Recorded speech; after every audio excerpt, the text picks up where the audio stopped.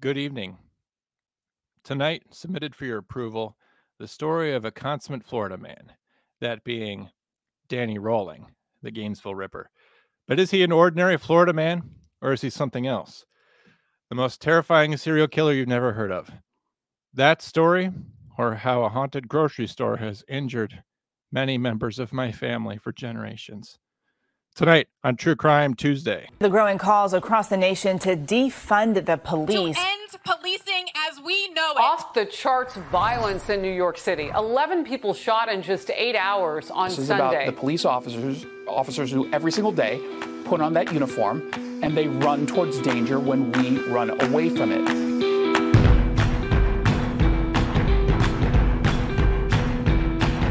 Guns up, giddy up. What's going on, Failure to Stop Wolfpack? This is Failure to Stop. This is the #1 podcast platform where we entertain and inform first responders. Tonight, it's True Crime Tuesday. This is the show that's designed to keep you awake. We know you want to fall asleep at the wheel of your police car or laying on the gurney in the back of your ambulance or just at the fire station because that's what we pay you to do as a firefighter. But tonight, we're going to try to keep you awake. That's the purpose of True Crime Tuesday. I'm joined tonight by our host, Kendra Drama. She's got a wonderful story for us. Kendra, how are you doing? I'm good. I'm recovering from our conversation. Yes, most people have a reaction of recovery after talking to me. I want to just go ahead and do our ad reads so we can get into the story, Kendra. Okay. I'm just going to go do that right now. The show's brought to you by Ghost Bed. We at Failure to Stop love Ghost Bed. Sleep so good that it's scary. You can go out there and try Ghost Beds for 101 nights, and if you don't like it, you can take it back. That's a guarantee that we can make to you because we know it's never going to happen. We know that Ghost Beds are the only mattress that is literally made in the United States. All other mattresses come from other more terrible countries. They've got their adjustable frame, their cooling pillows. They keep you cool on autumn nights like tonight when you're feeling scared and afraid. You get that chill going down your spine, and there's no way to recover because you're in a ghost bed. Go to ghostbed.com.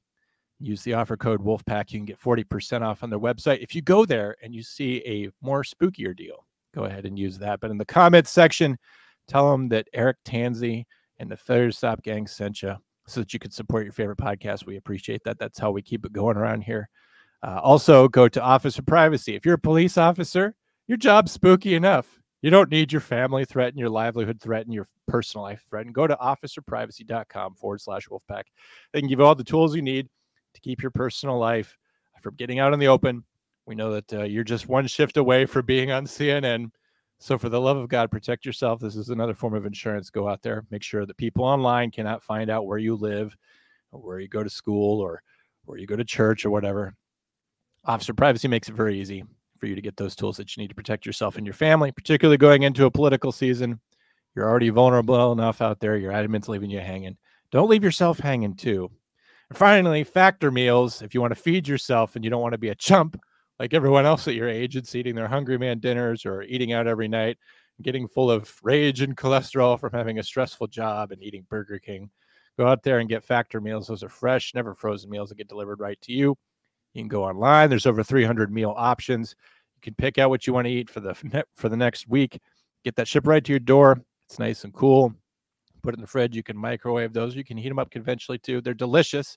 You can also get the smoothies that come with them, sometimes referred to erroneously around here as shakes. They do not have milk in them. They're smoothies. They're fruit.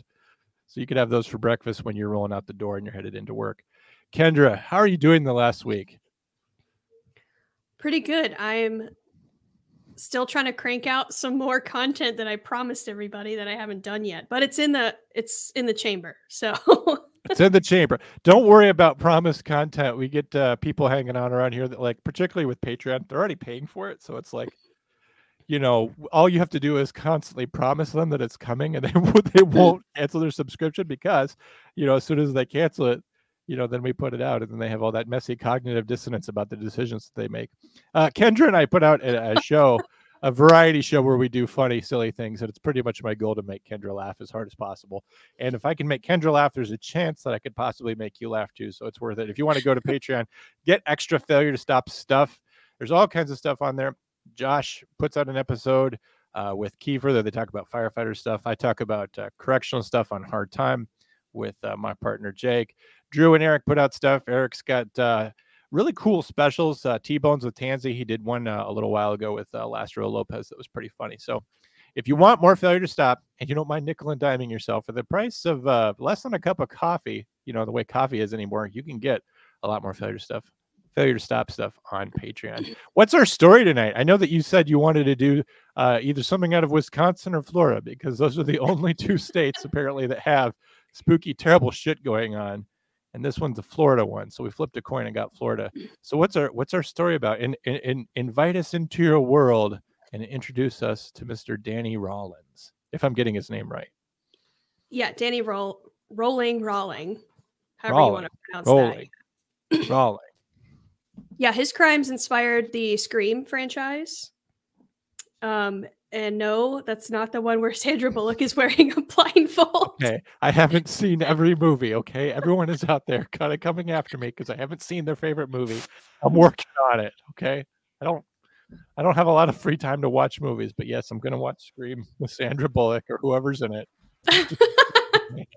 But you know what Bird Box is, which is crazy. Yeah, that's the one with John Krasinski where they're not allowed to talk. No. No. You're joking, right? I'm just going to let it lie. Okay. All right. If you think it's funny, I'm definitely joking. Our story, no. If you just think I'm stupid, then no. Then it's a joke if you think I'm stupid. Anyway, go back to Danny Rolling. Okay. This case comes out of Gainesville, Florida, which is actually kind of close to where I grew up. Probably an hour away from where I grew up. I was not born when this happened, so I don't remember it, but it's still kind of close to home. I probably remember it. You probably will. I'm so old. I was there. Well, it only happened in the 90s, so I mean, you were. Oh yeah, man, I was already 10 by the time the 90s got around. So, August of 1990, 5 university students, University of Florida and Santa Fe College, were murdered, seemingly randomly. This struck the area pretty well because at the time it was a really small place and not a lot was going on. The area has a lot of history, I would say, with some other famous serial killers, though, because there's a prison there. A lot of them were executed at that prison. Ted Bundy was executed there. George Schaefer was executed there. A couple of others. So it's kind of popular in that regard, but not a lot of the actual crimes were committed in the area. So this was pretty shocking. 2 girls. Let's see, 1, 2, 3, 4 girls and 1 male were murdered between these 2 colleges. The first 2 were Christina Powell and Sonia Larson. These 2 girls were starting their college career. They hadn't even begun their first day of college yet. They were enrolled at the University of Florida. They met over the summer in between high school and college, and they became fast friends. So they decided that they were going to get off-campus housing together at an apartment nearby. This kind of made their parents a little nervous because, again, these are young girls, 18 years old. This is the 90s. They didn't really have cell phones. I say 90s, it was 1990. No real way to get in contact with their parents. So it was a little nerve-wracking for them, but they wanted to let them spread their wings and be adults. A couple days go by. It's the week before they're supposed to start class, and their parents haven't heard anything from either of them. Christina's parents lived kind of close by, so after a few days, they went and checked on the girls, knocked on the door. There was no answer. They get in touch with the apartment management, who contact law enforcement to assist them with a forced entry. Upon entry, Kendra, you're a police officer, and this is what makes, if you don't pardon my interruption, sure. but this is what makes us better than other true crime shows. Okay, because you have all these women out there in their UGG boots and their lattes, and their charmed lives. And they're out there like, well, why do the police react this way?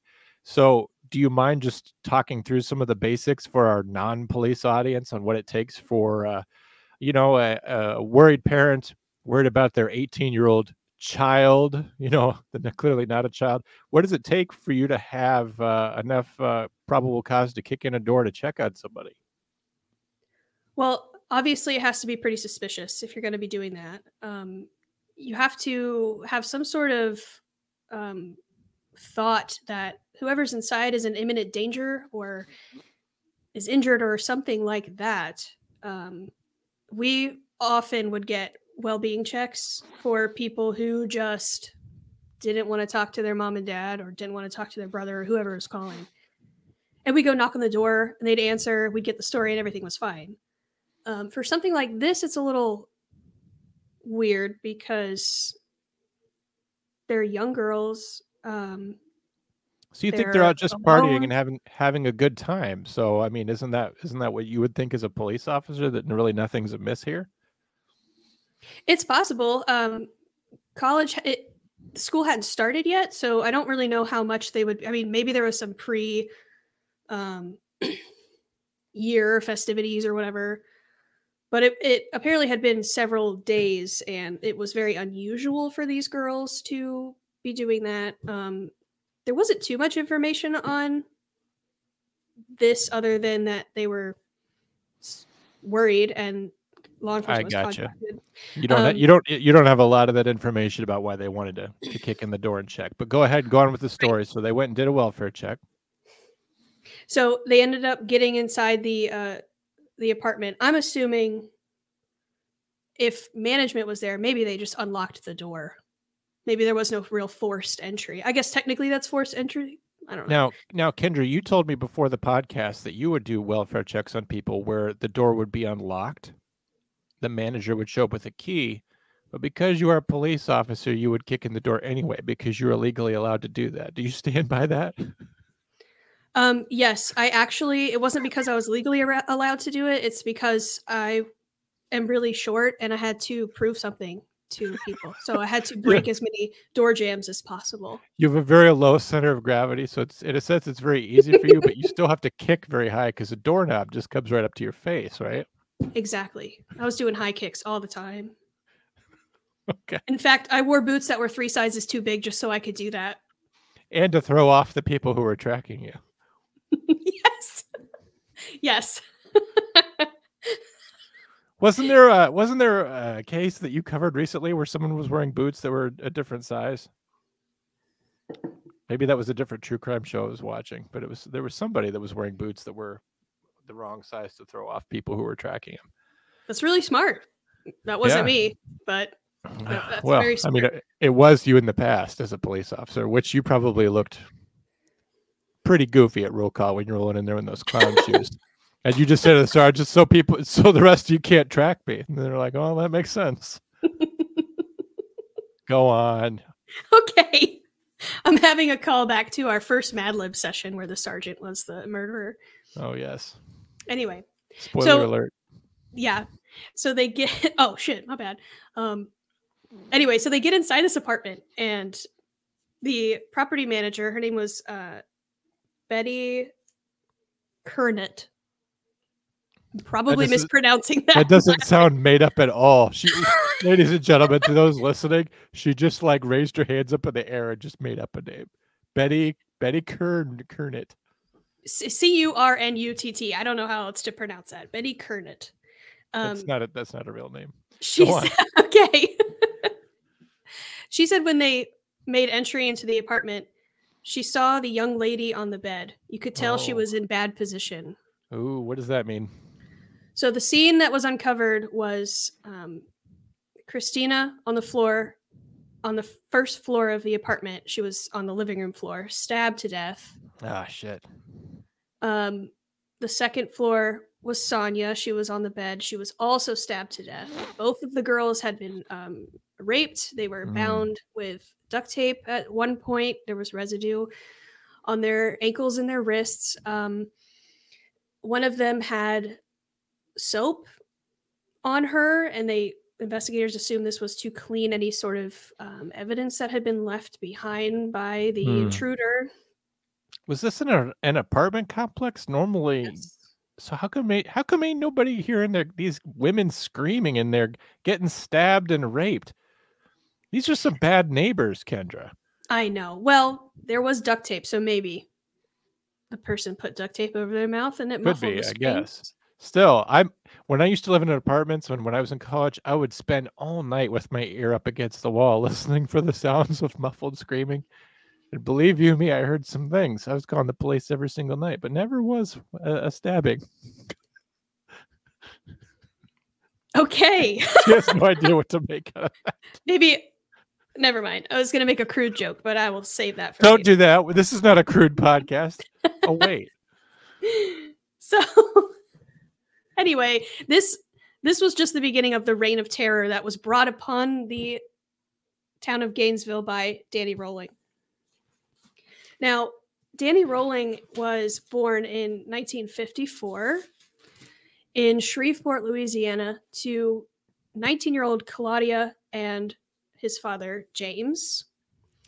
He had a younger sibling named Kevin.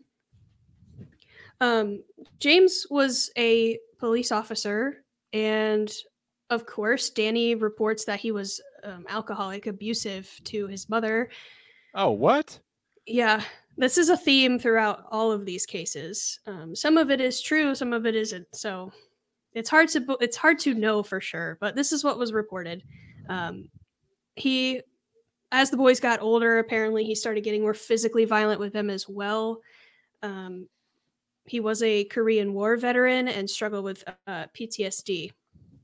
So that probably contributed to that a little bit. Because of this abuse, Danny claims that he developed multiple personalities as a defense mechanism over the years. Oh, yeah. And he turned to music and art as a form of Oh, I thought you were going to therapy. say I have multiple personalities and all of them are serial killers. I'm like, that's not a very good defense, Danny, to be honest with you. that would be like an American Horror Story episode. Yeah. You probably don't know what that is. I saw the first season. The first season is, that's probably the best one, to be honest with you. Yeah, they were going downhill, so I turned them off. And then by the time Lady Gaga came around, I'm just like, I'm done with this. Oh, that was a good one. Let's not get on a tangent about that. Danny joined the Air Force after high school, but he was kicked out in 1972 for drug possession charge. After the Air Force, he lived with his grandpa, and his life started to get somewhat normal, really.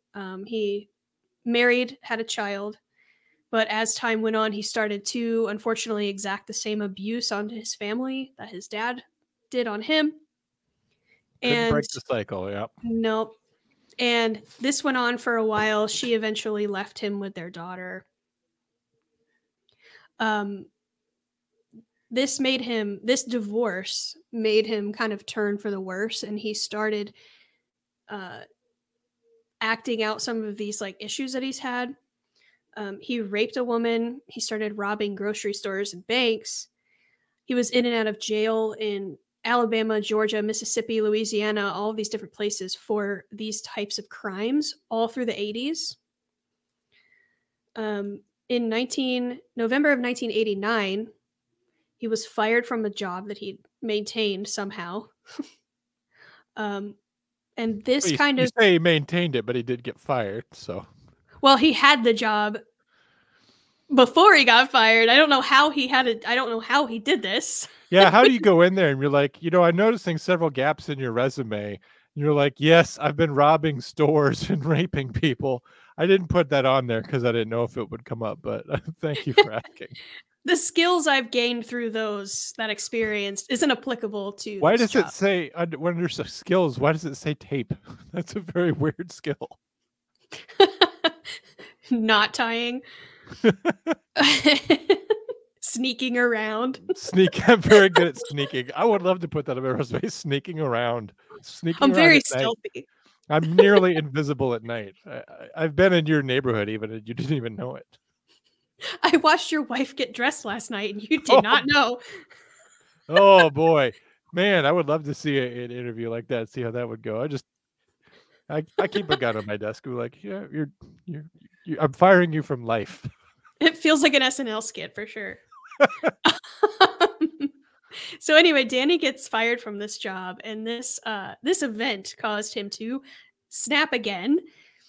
And he would go on to break into the home of Julie Grissom, who was a neighbor of his. Inside the home was also her 8-year-old nephew, Sean Grissom, and her 55-year-old father, Tom Grissom. Danny would murder all 3 of these people. Ah, shit. By way of stabbing. You know, every time you mention a person, I hold out the hope that they're just being mentioned for no reason. But no, they all turn out to be victims. Every single person in this story dies. Just so yes, every single person. So how many victims are we up to at this point? Right now in 1899. No, 1899. As of 1989, Danny has killed 3 people now that we know of at this point. Julie, now, Sean, and when did he start? I'm trying to remember the exact year they started because I thought you said they started it. I Tarantino'd it. Remember, I started. Oh, you Tarantino'd it. Yeah. Okay. So, but prior to 1989 and prior to the 2 girls, before he killed those 2 college girls, how many people had he killed? 3. Okay. So he's up to 5 with the college girls. Go ahead. No. Hold on. Let me clarify. The college killings in Gainesville didn't happen until 90. This is in 1989 when he's still in Louisiana. He's been robbing and raping, but no killing that we know of. Okay. So he's been kind of taking it easy, Danny Rollins. He's warming himself up. Rollins-wise, he's still just warming up, yeah. He doesn't want to pull a muscle, so he's warming up. Okay. So anyway, what? Get a load of this. Let's look what I'm about to do. He's just like stretching his hammies out, like, watch this. That's very important. So he murders these 3 people in this home. He doesn't know Julie. He doesn't know these people. They live in his neighborhood, but investigators believe that she was targeted, which I'm sure she was. I'm sure he'd been watching her. And the attack was meant for Julie, but the 2 others just happened to be there, so he murdered them as well. So he knew Julie, or he had been watching her? He didn't know her personally. Oh, okay. But he was around the area. People knew him in the area, but they weren't like personal friends. Okay. So they kind of suspected it was Danny, but this is 1989. Nobody really knows. There's no real clues. Similar to the girls from the top of the episode, he had tried to clean up his crimes with vinegar. And really the only type of DNA that they had back then was blood typing. So again, they had suspicions, but they weren't really sure. A few days later, after this triple homicide, Danny gets into an argument with his father because he's living at home with his parents at this time. He shoots James, his father, in the stomach and the head during this dispute. James survives. Danny flees Louisiana, and he goes to Florida. So now we're in Florida. He's killed 3 people. He's raped probably multiple women. He's robbed a bunch of stores. He's been in and out of jail, in and out of prison, probably. He's now shot his father, and he's fled the state, and now he's in Florida. But his father didn't die. Did I understand you correctly? Correct. His father survived. Okay, just somehow. so he survived to just go on in terrible pain. In other words, right. I mean, he was shot in the stomach and the head. That's pretty fucking bad. Honestly, you're not.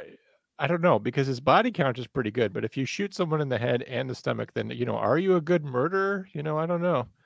Like how do you just how do you put that on your resume? I had many successful murders and like 1 failed murder. But when it's your dad, the dad counts for double. So I just wonder how that works. Go ahead. Well, he definitely redeems himself later.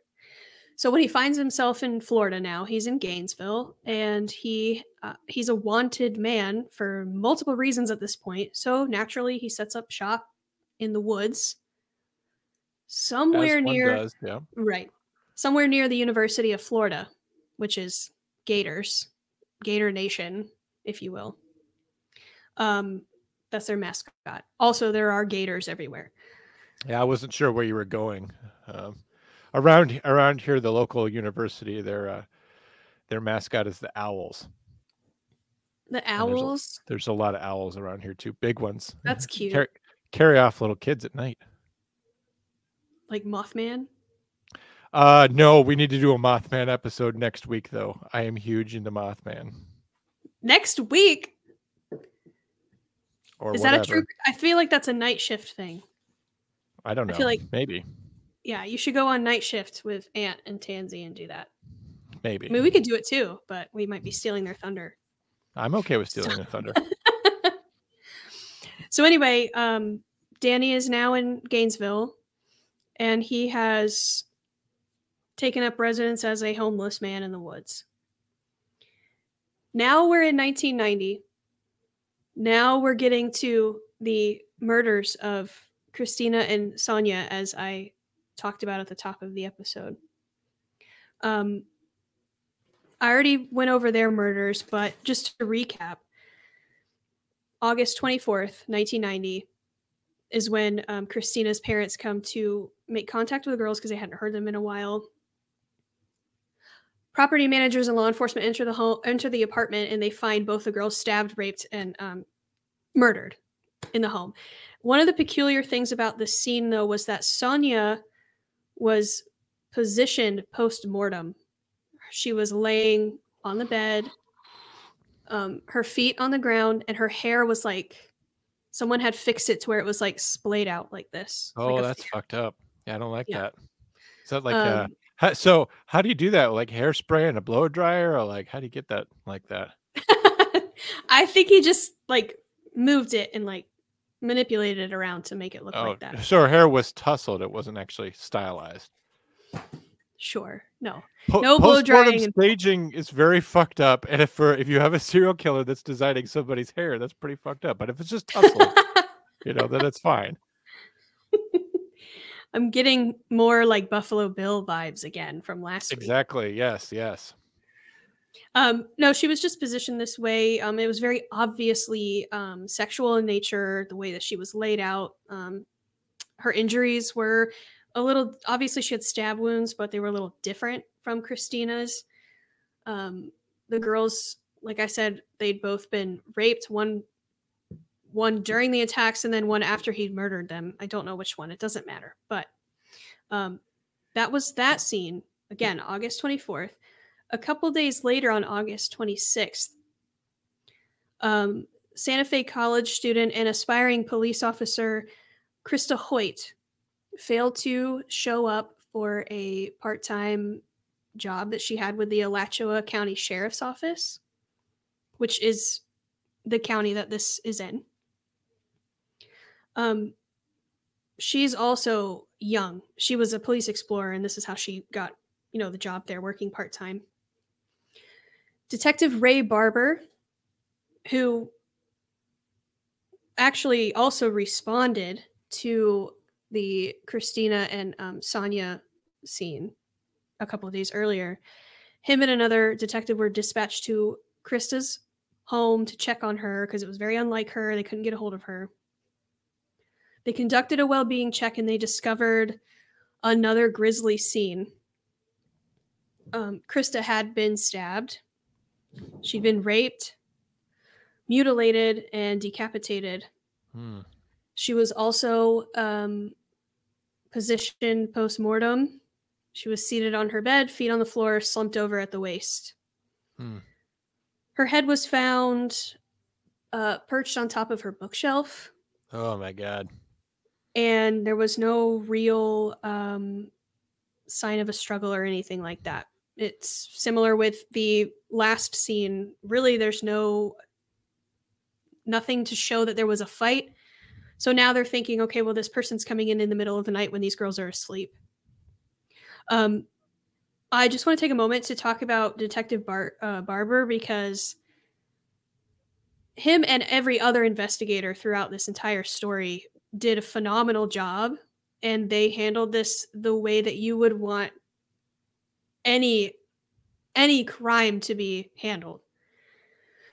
But they were very stand up, and they openly admitted when they made a mistake or they should have done this and they didn't, and you'll hear that throughout the story. But this poor man had to still recover from seeing Christina and Sonia's scene.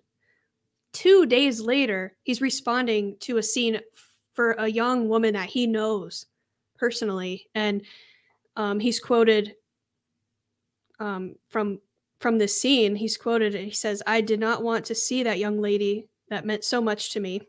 I didn't want that to be what I carried in my mind of her for the rest of my life." Oh man, yeah, that's awful.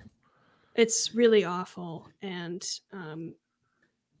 I was reading on this case and my heart was going out to him because that's just, I can't imagine that. That's terrible. Yeah, that's kind of the bad thing about policing in a small community. I don't know how it is where you were, because Florida just seems real damn big to me. But coming across people you knew, and seeing them meet bad ends, even for me, I was a correctional officer at the state prison for many years, and not that I have like warm or fond memories of certain people, but as you can imagine, people that were in prison, a lot of them tend to get out, and but they're still deeply staked in a life of crime. And so later I'll read the newspaper or something, as old people like me are wont to do, and I'll see that like, oh, some so and so that I used to know from prison. Yeah, he got horribly murdered last night. He went down in a hail of gunfire, and it's I'm sure it's not at all comparable to what he's talking about, but it is it's a bad thing when you know someone and you can identify with the victim personally, and you know them,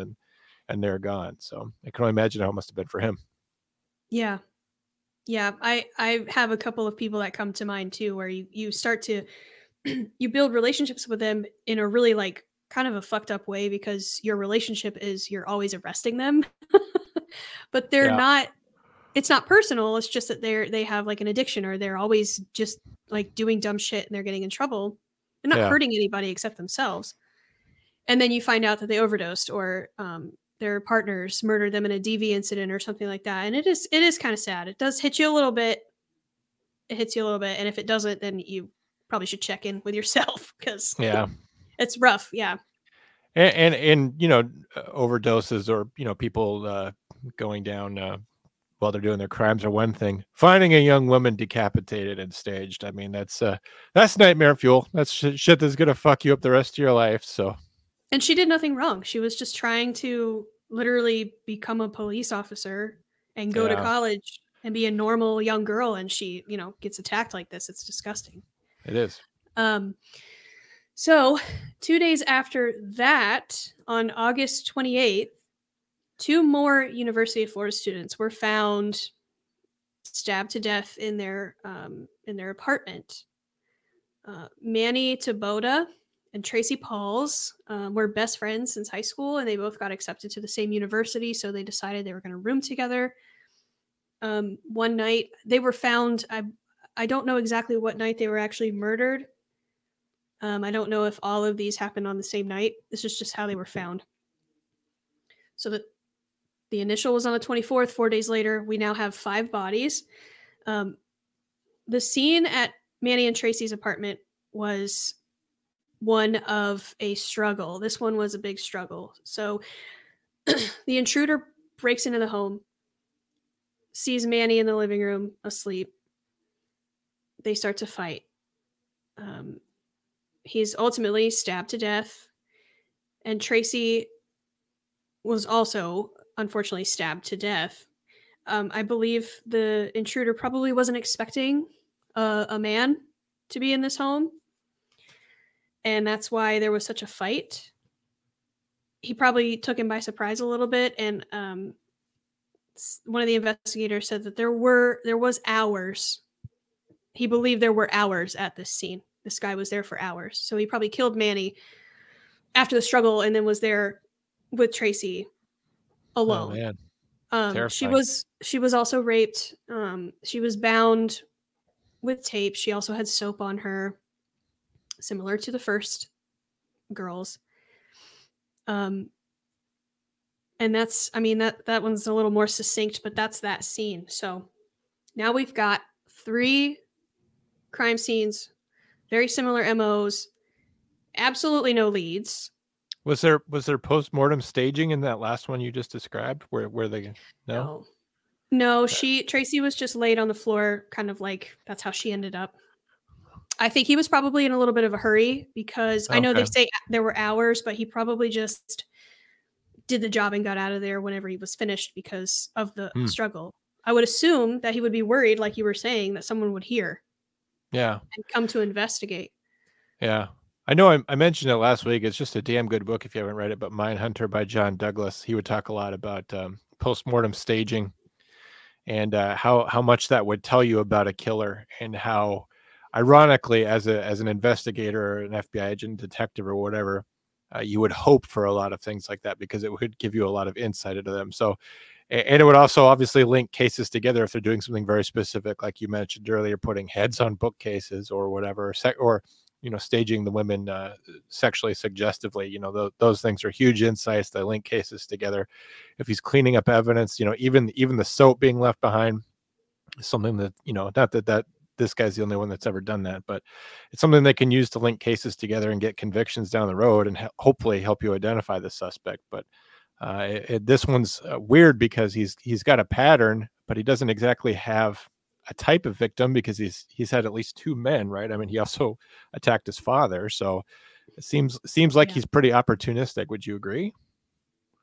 Opportunistic is a good word. Yeah, I think I'm about to get into some of the evidence of the scene and everything like that, so I'll touch on it more. But one of the things that they notice is that all of these targets are near woods.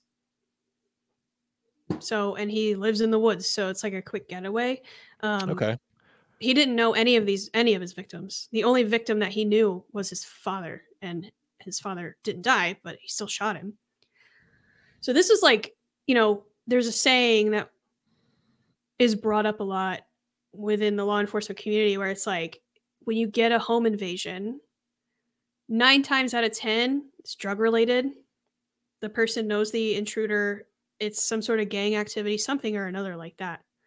Very, very rarely is it a random home invasion where someone just busts in the door and wants to terrorize random people he doesn't know. Mm-hmm. This is one of those cases where it's like totally random. It's not. It's a targeted attack. It's opportunistic somewhat, but he's breaking into these homes, so it's not quite that opportunistic. I think he was watching these people for a while.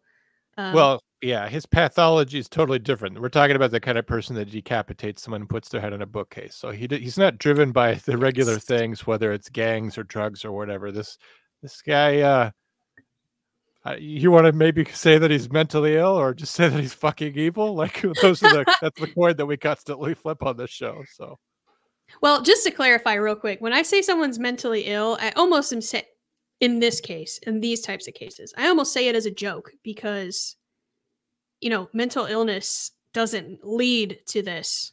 You know what I'm saying? Like it could be a part of who this person is, but that's all it is a part of who they are. It doesn't necessarily drive their actions. So I almost say it as a joke because obviously this is more than mental illness. This is something else, but yeah. I think it takes a combination of a few factors for you to go from being at some point normal human being to decapitator. There's extra steps in there. Yeah, a couple at least. That's why there's not a lot of them. A lot of decapitators out there. Yeah. Go on though. So law enforcement initially suspected a student at the University of Florida, a freshman by the name of Ed Humphreys. He was cleared though because, like I said, they did some blood typing and they got some semen samples from these crime scenes, and he wasn't the right blood type, so he was cleared. But he was detained and he was held in custody until they realized who it actually was. Yeah. The killings had, like I said, a lot of similarities. The intruder came through the back door on all of the apartments. They were all close to wooded areas.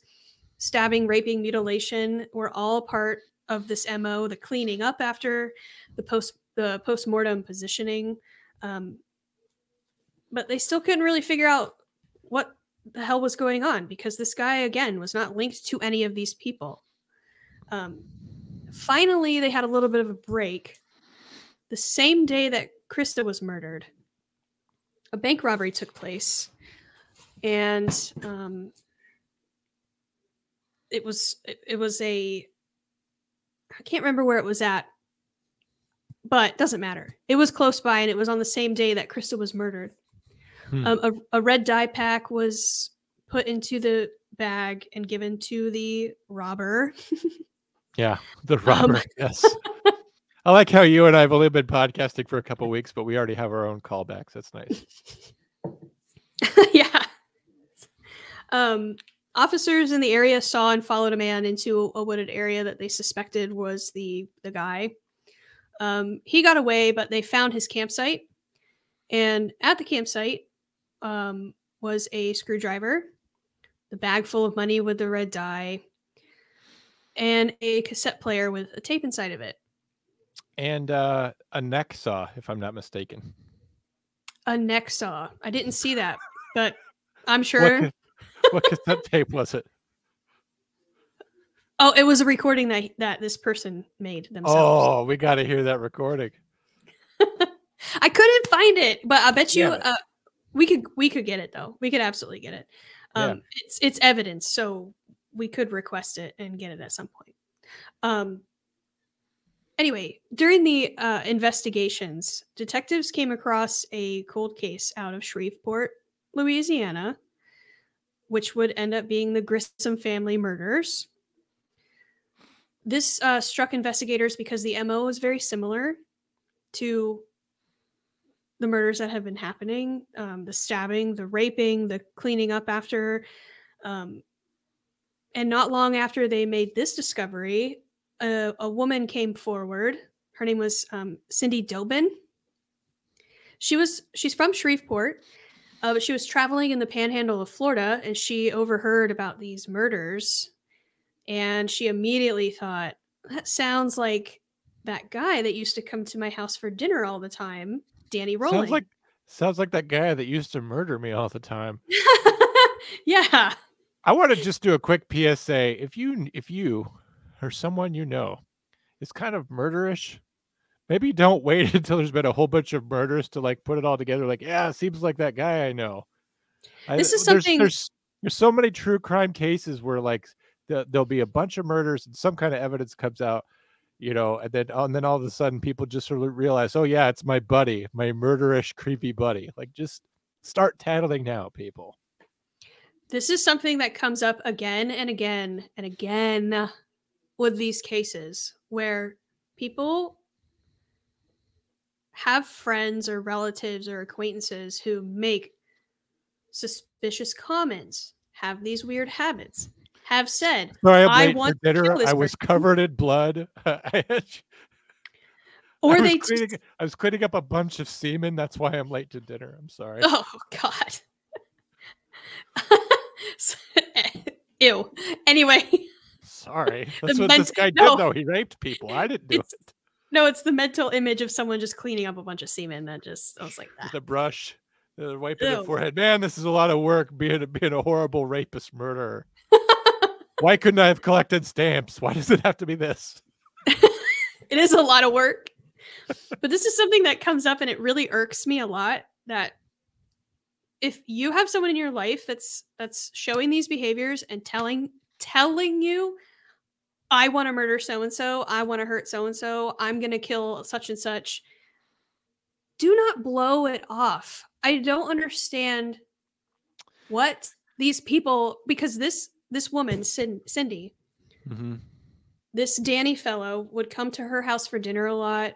And after a while, he was starting to really like get comfortable and showing his weird side. And her husband told him, you can't come here anymore. And he came in and was like, that guy's got to go. He likes sticking knives in people. Oh. And they were talking about the Grissom family murders, and they didn't fucking do anything. They didn't say anything. They just said, "Okay, you got to go." Like, That's kind of how it was back in the 80s, though. It was very uncommon to meet someone who hadn't murdered somebody. You know? all right, fair enough. And Fair enough. the other thing is it's difficult because you know, especially nowadays, everyone's always outraged all the time, and everyone's always overly suspicious. As a 911 dispatcher, I get calls about suspicious vans all the time. Like Ted Bundy had like a permanent effect on the white van. You cannot drive a white van and expect that no one call the police on you. I guarantee you, if you've ever driven a white van, someone has called the police. There's nothing inherently suspicious about a white van. It creeps people out. But the other thing is that there's so much noise when it comes to suspicious persons report. Like, not to get into the stats, but I recently read a report that of all the different call types that come into a 911 dispatch agency, the most one that's usually incorrect or unfounded is suspicious person. And I could totally believe that. Like this past weekend, I took a call about a car in a ditch, and it was on a sunny afternoon. And the woman called me and she says, I just don't have a good feeling about it. There's this car in this ditch and it's got a blanket hanging out the back window. I'm like, okay. And she goes, and it's been there for a long time.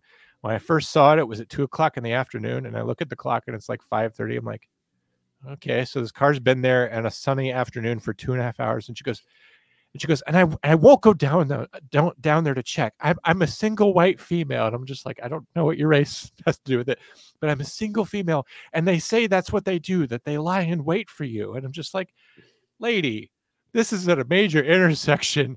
For 3.5 hours. Nobody's going to lay there for 3.5 hours and wait for you to come down to do something terrible to you. So like now because of all these damned true crime podcasts, people are afraid. Oh, and the human trafficking stuff. Oh, yes. Oh, my God. Yes. You have any idea how many times I'm sending police officers to gas stations because, like, teenage girls are assholes to their grandfathers? You know, that happens a lot. They're like, she's being trafficked. She's in danger. And the cops go out, and it's just like, no, it's some girl with her actual grandfather, and she's just being 14, which, being 14 is tough or whatever. Try to empathize a little bit, but it's just, people will also say, I'm calling because I'm a mandatory reporter, or I'm calling because we just had this seminar at work about how bad human trafficking is. I'm just like, it's post 9/11, see something, say something. So we do have a lot of people telling us about shit going on, to the point now where we can't tell what's suspicious because there's over-reporting. So I don't know. Yeah, it's like the boy just got done telling people that if you've got a friend who's murderous, tell everyone. Okay. Tell the police. There's a large difference between someone personally giving you actual, like, I want to kill, like, telling you they're going to kill somebody, and somebody calling because they saw a rubber duck on a Jeep and they think it's a human trafficking sign. Just throwing that out there. It's tough because all you ever talk about with me is murder, so I don't know. And horror movies that you've apparently never seen or get confused with other movies that aren't horror movies. So anyway, this tip comes in from this Cindy gal, and she said, I know a guy you should probably look into. His name's Danny Rolling. This would prove to be a great tip because one of the screw-ups that they do openly admit to, and they realize it was a mistake, they didn't listen to the tape for months. Why? I would listen to the tape right away. I'd put it in the tape deck, know. leaving the crime scene. Like, we just found this weird recorded tape. I'm definitely listening to it. What if it's a taped confession, for the love of God? What if he's just like, just got done legally murdering someone. Danny Rollins confessed to murder. This is a statement against interest. My lawyer is here. What if he fucking said that, I know. So on the tape, it's just him rambling and singing hymns that he made up. And he does at one point identify himself as Danny Harold Rolling. So now they know this guy clearly robbed the bank.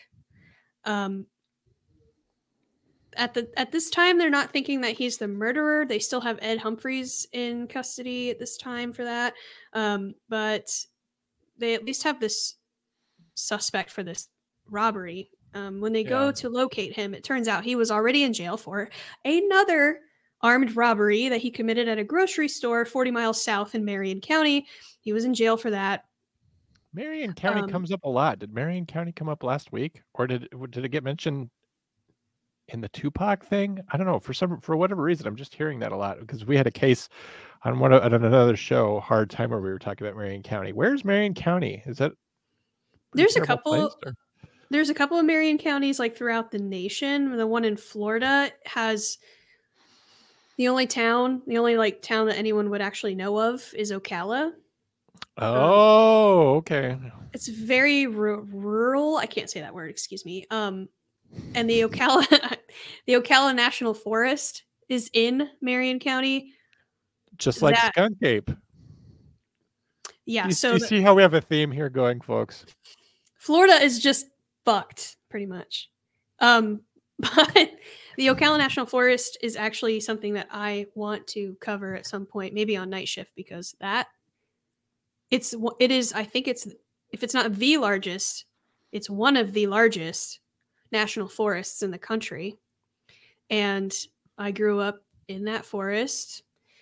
There's a bombing range, a military training there. There's a lot of occult activity, murders, cryptids. There's a lot of Civil War history there. It's a wild. How you've got on record to say that there are cryptids there. I love it. Allegedly. Alleged. We don't want to get sued by these cryptids, so we have to say they're allegedly there. They own the word cryptid. TM. There's just a lot of yes, it's a trademark. Don't mention us. There's a lot of shit going there. A lot of serial killers have dumped bodies there. Eileen Wuornos, Ted Bundy, George Schaefer, all kinds of people. Like it's a wild place, and I would love to cover it. Anyway, this person I got sidetracked with the forest, but Danny is, like I said, in jail for a robbery that he committed at a grocery store of all places. Like what the fuck. He committed this robbery 10 days after Manny and Tracy were found. So he's just on a spree. Like, he's been on a spree, but he's really just going at it. Turns out Danny's blood type matches the blood type that was found at the scenes of the murder. He possessed a screwdriver that they believed was used to break into these homes. And so in November 1991, Danny was charged with the 5 murders at these colleges. So while he was awaiting trial for the killings, he was served a life sentence for the federal robbery charges that he was committing. So now he's in prison for life at this point. Yeah. So that's the good news. He's not going anywhere. So now they can investigate this without like worrying about him getting out. While he was in prison, he confessed to his cellmate, Bobby Lewis. He confessed to him about the murders. Nice. Lewis wrote like 5 pages of information that Danny was giving him freely, just talking and out of his mind.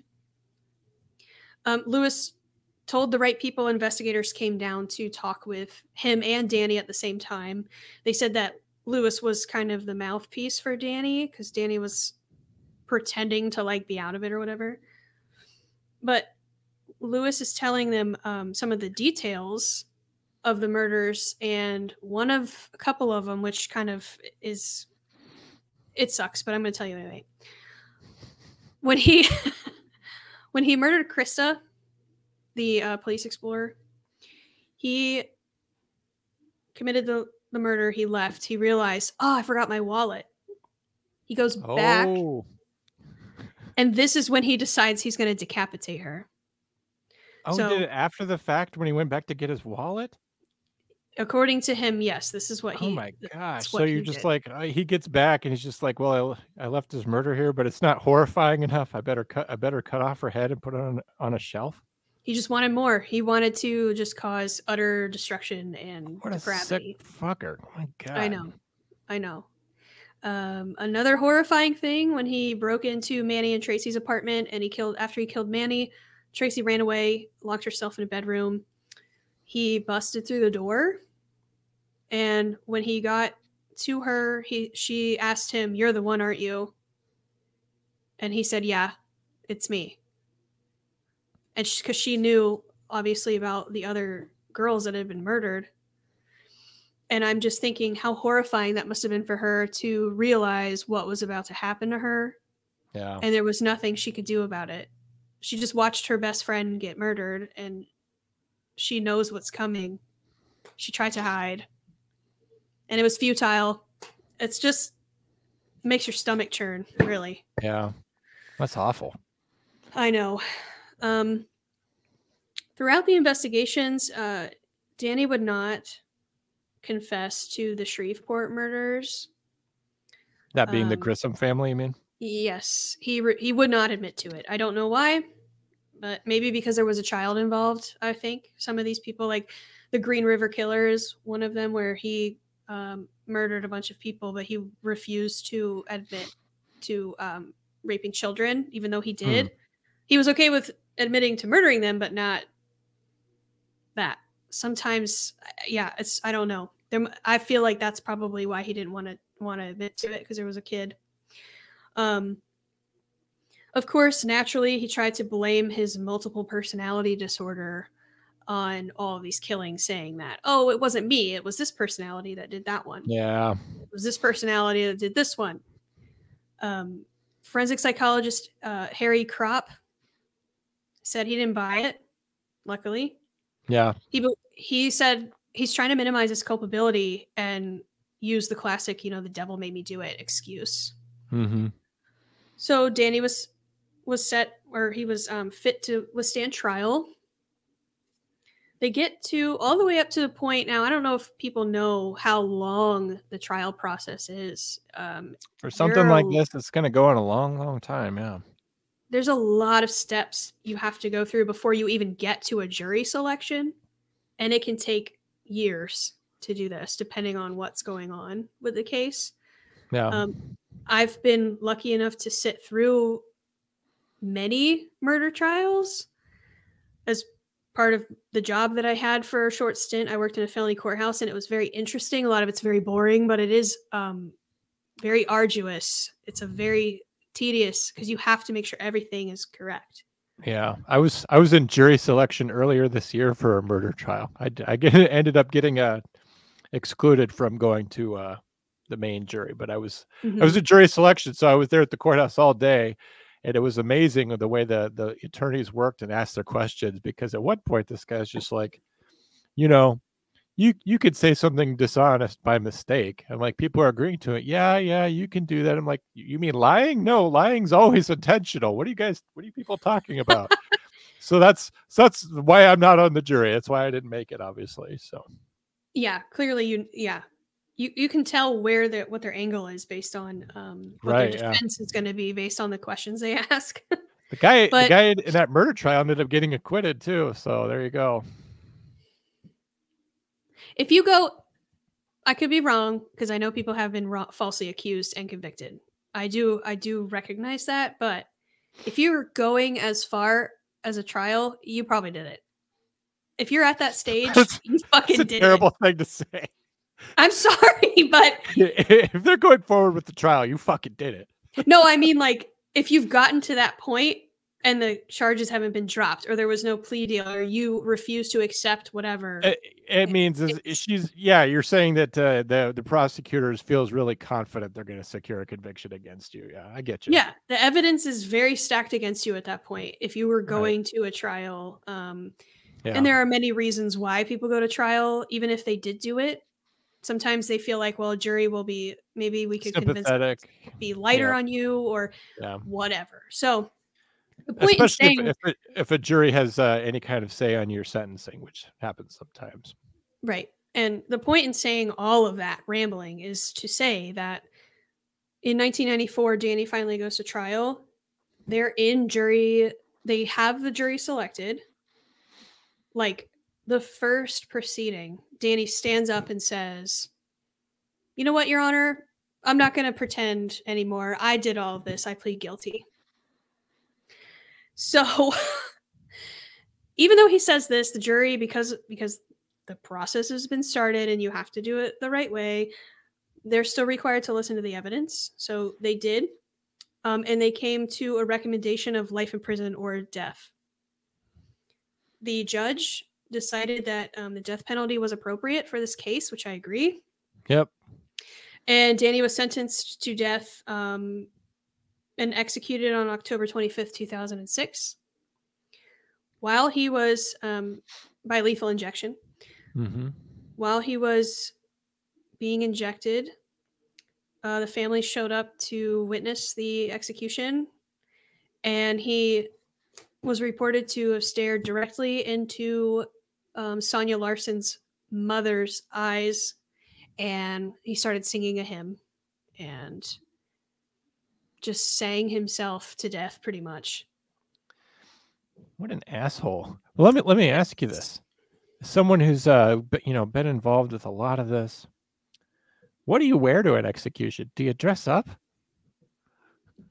I would probably wear a t-shirt that was like, fuck yeah, go to hell or something. I don't know. Because it's like, there's some solemnity for the occasion of a human being being extinguished, for his crimes. But it's, but you also don't want to dress up out of respect for him. But you also don't want to look, you don't want to look up looking shabby either, like out of respect for yourself. So I don't know. I would probably consider who the victim is, like why they're getting executed, or like if it was my brother or my mom or something like that, I'd probably think about what they would want me to do or what they feel like would be right in the situation. And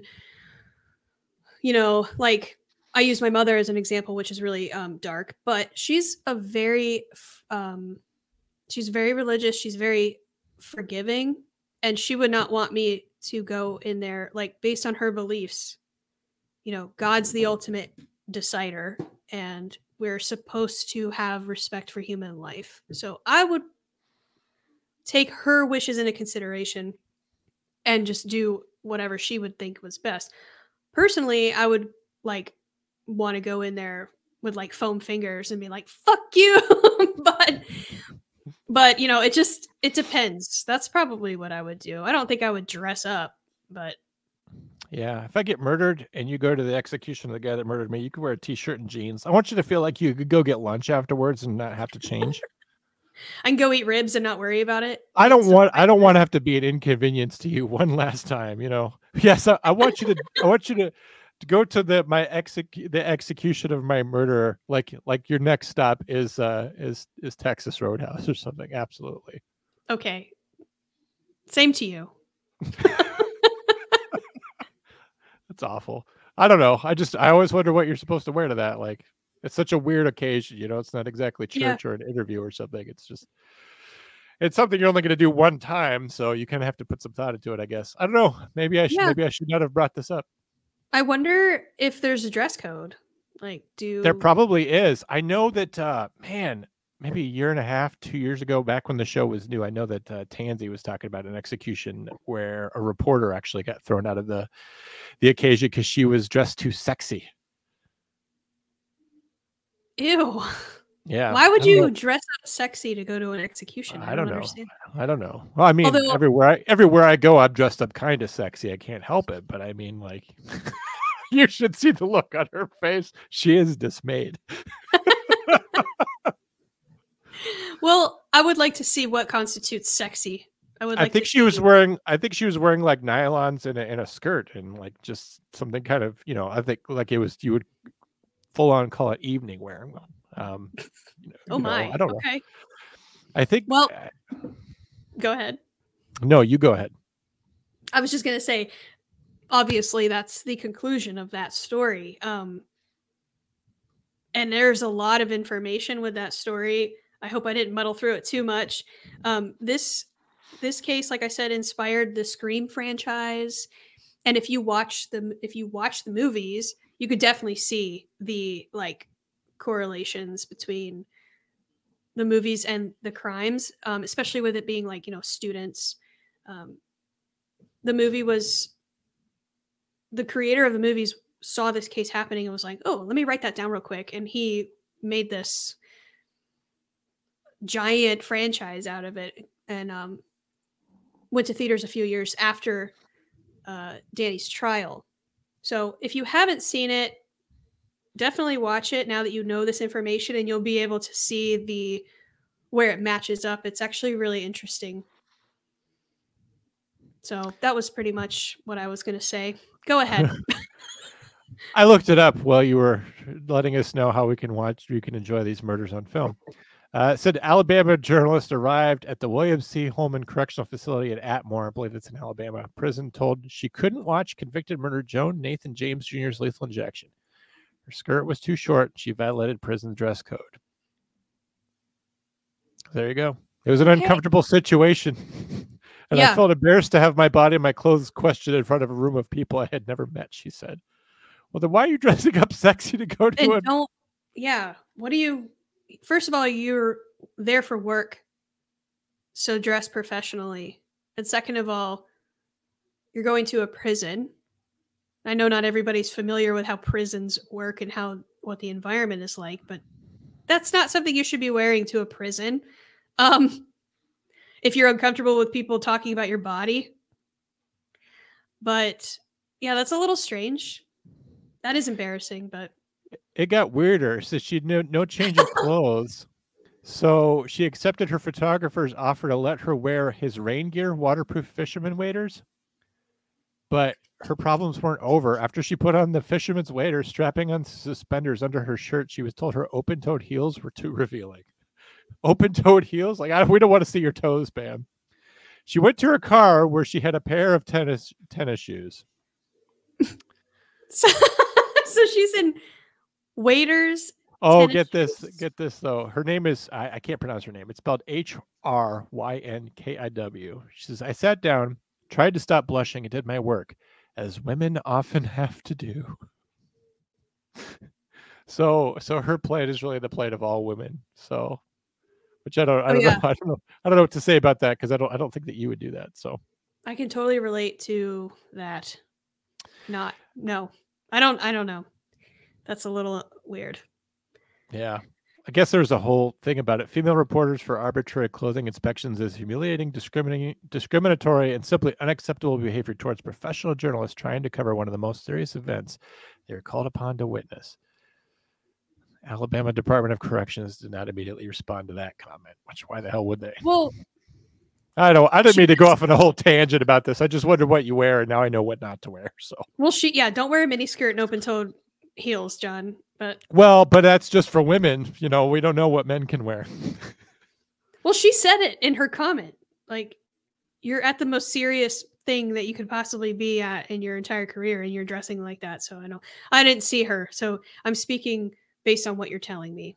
But okay, I am going on record though to say, Kendra, that you can wear whatever you want. All right, thanks. Yeah, I'll get an affidavit or something, and you can show up with that. And okay, sounds great.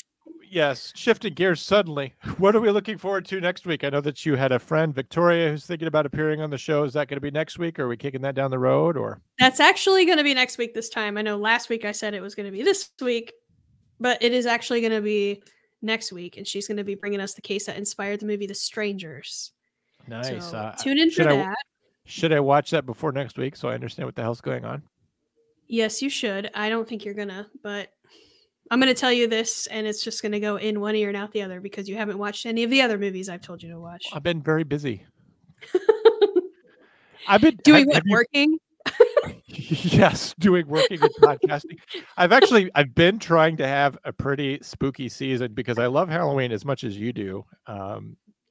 But the things that I do to have a spooky autumn are not really, they're not really working. Like, I'm just like making plans with friends, and then like I'm with dread, anticipating that having to actually happen before I cancel last minute because I'm an introvert.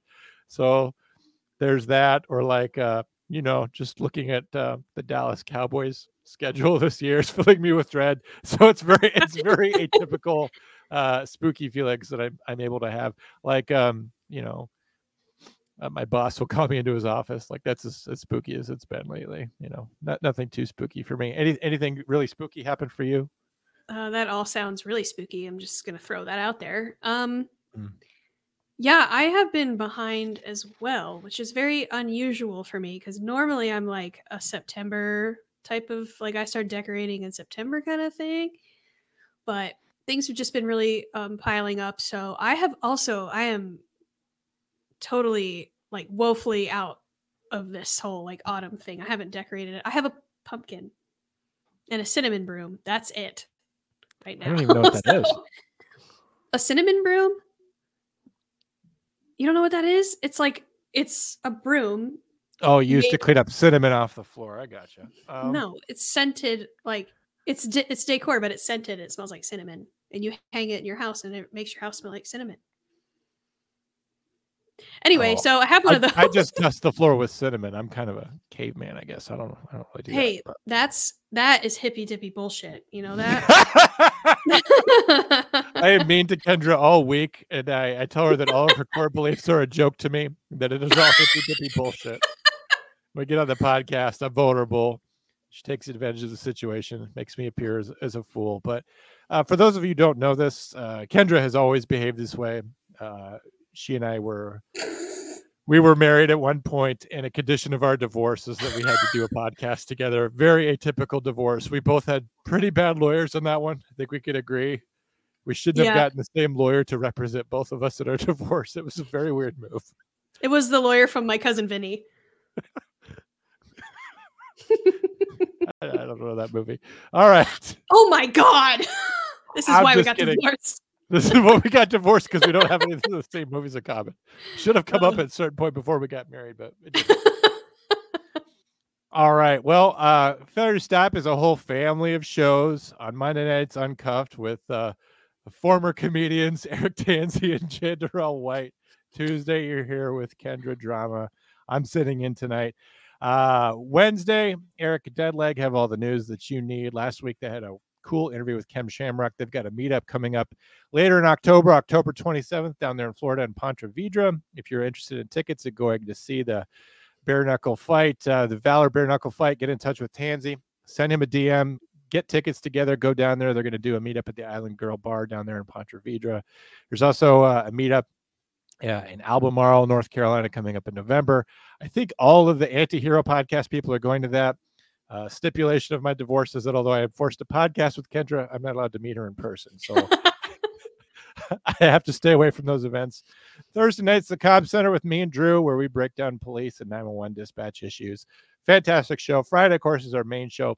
Big case breakdowns on Fridays. You can catch those live at 11 on YouTube. Hit like, hit subscribe on our YouTube. We're trying to grow that. Share that with a friend. If you're just listening on Spotify, iTunes, thanks for listening. Make sure you leave us a 5-star rating and review. Trying to climb up those charts. Make Failure to Stop the best podcast out there. Working hard for you every day. Do your part. Buy a ghost bed. Leave us a 5-star rating review. Of course, Tansey's out there with Conservative Ant on Sundays talking about weird stuff. They just covered skinwalkers. Fact or fiction. I happen to believe skinwalkers are real. I know the Navajo Nation has at least 2 LEOs who go out there and investigate that shit. Very spooky. Go ahead and check that out. That's under the same production company, C- Media, but it's separate from Failure to Stop. So look for that. Hit subscribe, hit like. It's Eric Tansey and Anthony Raimondi talking about crazy, weird shit. It's designed to keep you up all night long with terrifying dreams. And on behalf of my own self, stay safe. Stay strange. What? Are you stealing my freaking outro now? I was setting you up. Okay. Stay safe. Stay strange. And whatever you do, don't get yourself true crimed. Okay. I'm guessing that the lawyer is going to be calling both of us and saying that we do not have 50-50 custody of that. All right, guys, I'm going to get sued. I'm also probably going to get a cease and desist letter from Mothman. So I have to go. Have a good night. Bye. Bye.